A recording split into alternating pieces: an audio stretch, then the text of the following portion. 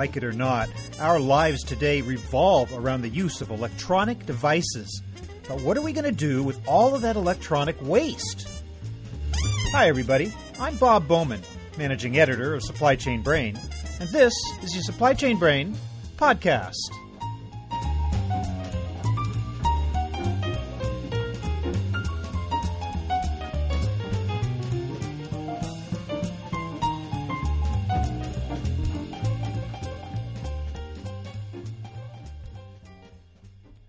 The release of the iPhone 6 has brought the issue of e-waste to a tipping point. That's the opinion of Linda Li, Executive Director and Corporate Vice President of Strategy with Li Tong Group. Her company handles reverse supply chain management for consumer and business electronics. With all of the attention being paid to recycling these days, you might think that we've solved the problem of where to put the waste and how to reuse the maximum amount of materials from old equipment. Far from it. In 2014, up to 85% of electronic products were discarded in landfills or incinerators. And while e-waste accounts for just 2% of trash in American landfills, it makes up 70% of overall toxic waste. So it's essential that we do a better job of managing the reverse supply chain for electronics. Li tells us how Li Tong approaches the challenge and talks about how we can create a closed-loop supply chain for high-tech products and even make a profit doing it. So here is my conversation with Linda Li.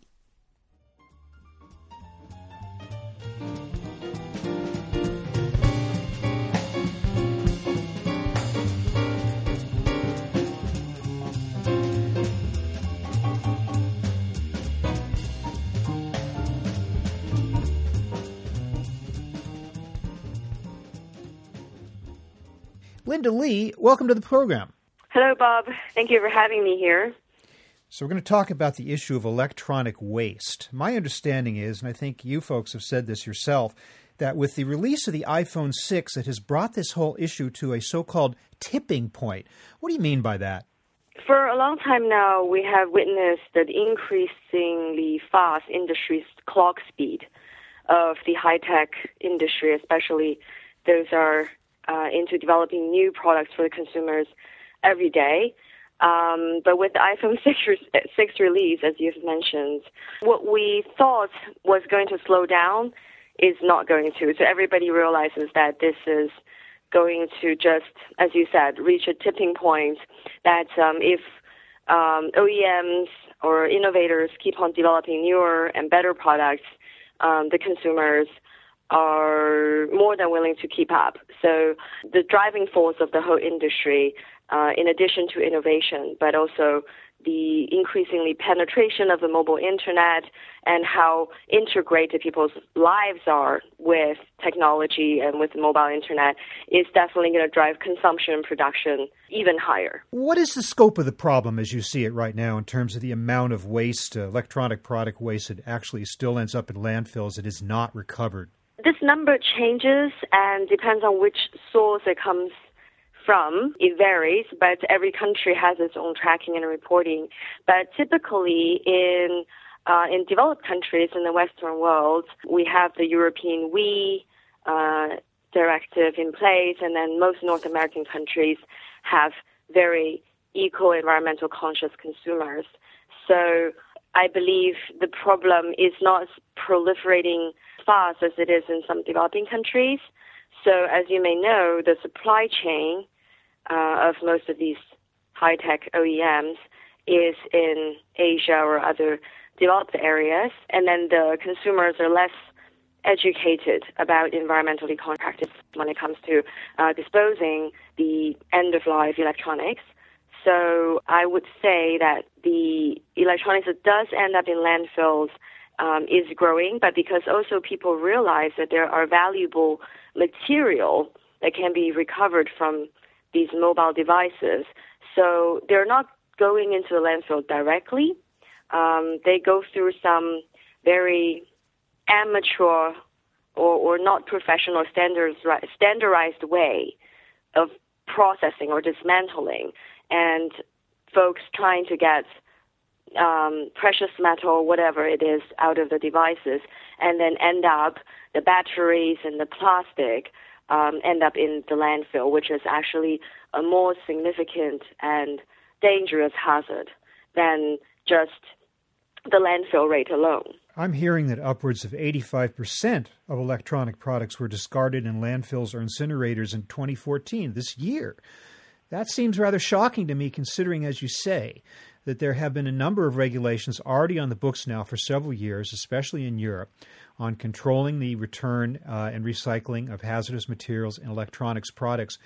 So I just must say that I'm a bit surprised to hear that more progress hasn't been made, considering what I thought was a pretty high public profile for this issue. Can you explain why we haven't come farther in this issue?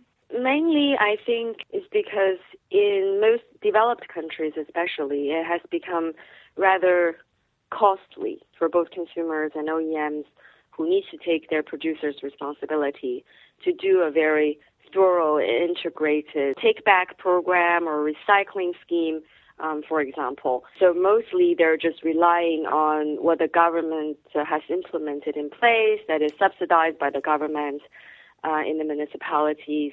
That is obviously insufficient to catch up with, as I said, the proliferation of more and more electronic products in our lives. And as you say, it's not a question of people doing nothing. There have been efforts to recycle, but your point, I guess, is that it's just not adequate, that it's not fully recovering all the materials that can potentially be recovered from these products, right? Yes, and one thing that I have found from my years of experiences in the industry, another challenge, which is resulting what you just mentioned, is the lack of collaboration and integration in what we call an overall green reverse supply chain management practices. So it's not just recycling, but for example, if each individual party involved, the collector and then the processor, the recycler, and then the ones that are providing deeper treatment of specialized materials, none of them are collaborating or talking to each other. That's one of the biggest problems that I found. Everybody's just focused on doing their thing and making the best economic return they can on their area of expertise, and there's really no supply chain collaboration or value chain collaboration, and that results in very costly effort every step along the way. So resources are not shared, some costs are redundant. For example, transporting the end-of-life products from one place to another over and over again. So that was a result in carbon footprint from logistic point of view. So in my experience, when parties do work together in a collaborative, integrated manner, an end-to-end solution is the best way to improve and significantly improve, number one, the recovery and recycling rate, and B, also can decrease the cost of a lot of these processes, and so everyone can become more independent from the government subsidies, and in fact, the businesses involved in this industry can grow on their own. So that's what I see as a potential solution to this problem. So where I live, we have regular times at which you can turn in your electronic waste, your old computers. There's centers set up temporarily, and even permanent centers here in my city where that can be done. And yet, if I do that, if I participate in that, if I just take my old computers, my old cell phones, and I give it to those collection points, I should not assume that the problem has been solved, right? No, because number one is if it's something personal, a computer, a mobile device, you need to make sure that the person who's handling it is, number one, have mechanisms in place to permanently remove all the data, your personal information, whatever you may have left in there, from the devices. So first of all, are they equipped with that capability? That's number one. As individual, I will worry about. But in addition to that, yes, I think one needs to know how it's being handled after you dropped off at the collection point. and where it's the downstream. So we call downstream management or downstream tracking. So to what degree has it been dismantled, processed, and reused or recovered?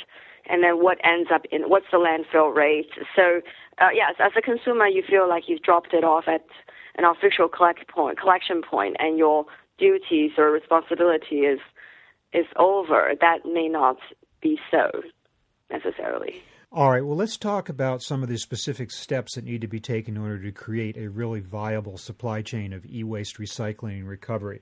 First of all, setting up the basic infrastructure. What is required there in terms of how many, I guess, the whole transportation system and the centers themselves and the people required? This sounds like a pretty big task. I mean, from Lee Tong's point of view, you do this on a regular basis. What kind of an infrastructure is required? We work with global top-tier OEMs, some of the ones you have mentioned, but the top-tier OEMs are producing the most advanced electronic products or mobile devices in your everyday life. And as you may know, these OEMs run a massive and complex global supply chain network. So we get involved at the supply chain management level, not necessarily only at the end when things have already become junk. We work with the OEMs probably even before the product launch or as soon as the product is launched. We design an end-to-end solution for them. For example, we have a global reverse logistic capability. So whether it's our own logistics fleet, but also working with 3PLs, so that's third-party logistic provider, logistics service provider. And so we understand what the OEM supply chain network looks like, and we understand the level of inventory or that may be kept at each location, the kind of defective returns, excess, obsolete devices and parts that can emerge from each country, each city or province or state. And we schedule regular pickups or collections from these different parts of the world. Beyond that, though, what's required of the physical infrastructure?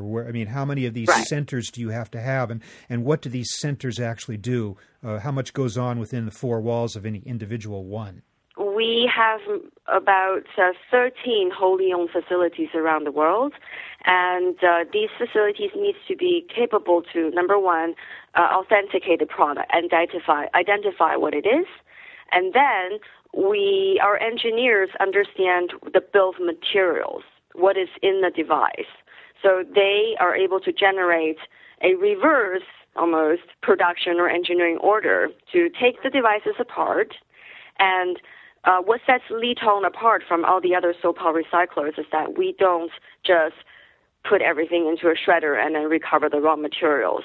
We have the engineering capability of harvest components and reusable components and parts from the phone or from the devices. For example, could it be an LCD? Could be a Wi-Fi module that is still, even the device is dead, the parts are still good. So we can harvest and remanufacture those parts and give it a second life. So imagine the carbon footprint reduction in that instead of return it back to a raw material and be manufactured again. And then only those parts and components or casing, for example, that cannot be reused, then it goes into deeper processing with various different automated equipment. For example, palletizing the plastic, shred the metal. The key to a good recycling plant is separation. When you treat a mixed metal and plastic, you will have junk coming out at the end of the line, and not much of it can be reused or recovered. They just go into the landfill. Whereas if you separate your materials very finely, okay, and then you have very pure materials coming out at the end of the process, and it can go back into the refineries and be used again, for example. And of course, all of this is everything. We have an ERP system in place, just like any manufacturing factory would have, to trace and track the whole process within our facility. So as soon as a device or product enters our factory, how it's been taken apart, what end up coming out of it, whether it's parts or materials, we can trace and track and produce very thorough reports on those things. What about data destruction? Is that the responsibility of the previous owner of the device, or is that something you do to ensure against this data being leaked to unauthorized parties? Both. I think there are very savvy consumers out there now. Before they recycle a device, they will do data sanitization themselves. But regardless of whether it has been done or not, all devices that enter into our facility, we perform the data sanitization to all devices. And then the software we use to wipe the data is OEM grade, so you can be assured that everything's very clean back to its original state. Or in some cases, extremely sensitive parts like the flash memory, for example, those are being put into a degaussing machine. That's a huge magnet that destroys the whole memory capability, or it goes into physical destruction like a shredder. So you can be assured that everything that we handle, all data and memory, is clean. Not only are you dealing with sensitive data, you are dealing with actual physical materials such as gold and silver of very high value. So how do you ensure the security of these facilities? We buy a lot of insurance, and we have 24/7 security guards. Obviously, all of our facilities are audited by the OEM to their highest standards as if it were to be an actual manufacturing plant. So at the same level of standards of security.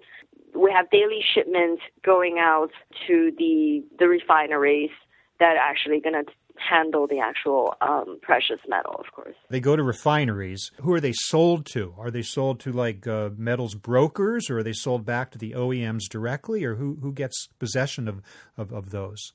Okay, well, for example, for precious metal, obviously, we do work with some of the most prestigious metal smelting or refinery companies in the world, many of them located in Europe, some in Japan. So we are long-time partners with those companies, and we hand over the materials to them, and then they produce very thorough reports, downstream tracking reports, so that we can provide it to our OEM customers. But in some cases, you mentioned a very interesting point, is what we call the closed loop recycling, or cradle to cradle. That's the holy grail of the recycling business, meaning that the materials or parts coming from one type of device, let's call it A, once it's reached its the end of its first life cycle, and it's being dismantled and prepared for recycling, some parts of it could be a part, could be a raw material that can actually be recycled back to be used to make not a lunchbox, not a mouse, but another device A, that is cradle to cradle. So in this case, we do work with the OEM's virgin material suppliers and help them to close the loop, especially with high-end electronics like laptops and tablets and mobile phones. The plastics used in these devices are not generic plastic. They're engineering plastics with special polymers or glass fiber, carbon fiber put into them. We don't just give it to a generic plastic recycler, and it's very wasteful. Not much can be recovered from it. We work with the virgin engineering plastic supplier who made it in the first place, and they can use it to make an exact new device A. And so it's a rebirth, cradle to cradle. What about hazardous materials? Number one, how do you protect the workers in these facilities from exposure to those hazardous materials? Number two, how much of those hazardous materials can be recycled? And of that portion that cannot be recycled, what do you do with them? Every country and state and municipality have designated or specially licensed hazardous waste processors. We don't deal with CRTs or refrigerators as much at all nowadays. But in the odd events that we do come across those things, the tubes or, for example, the coolants, those are classified as hazardous material, and then they are put into concealed containers and then the hazardous waste processor will come and pick it up in special vehicles. Now, to protect the workers, obviously, we train all of our workers with the same standard, no matter which country they're in, same level of safety standards, and equipped it with masks and protective uniforms and gloves and everything. But in addition to that, I believe the most important thing is to handle the actual hazardous material properly. For example, battery is hazardous because, especially with lithium battery, if it's not handled properly, it can cause fire. So we have a special procedure and protocol to deal with lithium batteries, special packaging. Each individual piece of battery is put into to be stored. And of course, you asked about how much hazardous material can be recycled. I do not have the exact figure for that, but I know there are good, for batteries, especially lithium batteries, is what we commonly see nowadays. There are rare earth material refineries that we work with that can recycle and recover the lithium and rare earth elements from the batteries. Now, there are all kinds of recycling programs around the world, not just in electronic waste, paper, glass, and the like. And a lot of these programs are really up and running and very strong, and yet a lot of them don't make money. They cost money. Mm-hmm. What you've described seems like a very high-touch, high-resource-intensive type of operation. Is it profitable? Can it be profitable? Or is it just a cost we all have to incur to protect against the improper disposal of electronic waste? So as I've mentioned in one of my answers to your previous question, it has always been a very costly effort. I believe is mainly because the lack of an integrated solution. If everybody only does one part of it, some does the collection, some does the data wipe, some does the metal. It is really not cost effective. It's very difficult to reach economy of scale because the biggest challenge in the reverse supply chain or the recycling industry is that you can never predict or forecast volume, like how much or how many is coming your way at any given point in time. So it's very difficult to do production planning. Your overhead is going to be extremely high, hard to, reach any kind of economy of scale with your capacity, especially if you're only doing a part of it. So we are big advocates of an end-to-end integrated solution. So in this case, we are quite profitable, if not very, in this case, because we do everything end-to-end, vertically integrated. So we're able to leverage a lot of overhead investments and infrastructure investments and reach economy of scale in what we do.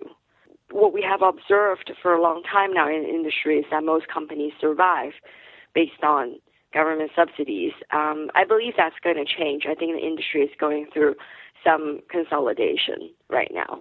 Well, we're almost out of time, but I just want to ask you one other question, and that is with the proliferation of electronic waste, the continuing growth of all these products, are you optimistic that we're going to be able to get our arms around this problem and not end up drowning in electronic waste? Yes, I definitely believe so, especially all the engineers who are working on product design of newer devices nowadays have recycling or recyclability in their mind. So they're all now working towards designing products that are sustainable and there can be reused or remanufactured or very easily recycled at the end of its lifetime versus some of the older generation products. So I think all the engineers in the front line who is designing these products are thinking that way. So therefore, there's definitely I see a bright future for this industry. Well, Linda Lee, I really want to thank you for being with us today to explain the situation and the problem of electronic waste and some creative ways in which the problem is being addressed today by Lee Tong and others as well. Thank you very much for being with us. Thank you for having me, Bob.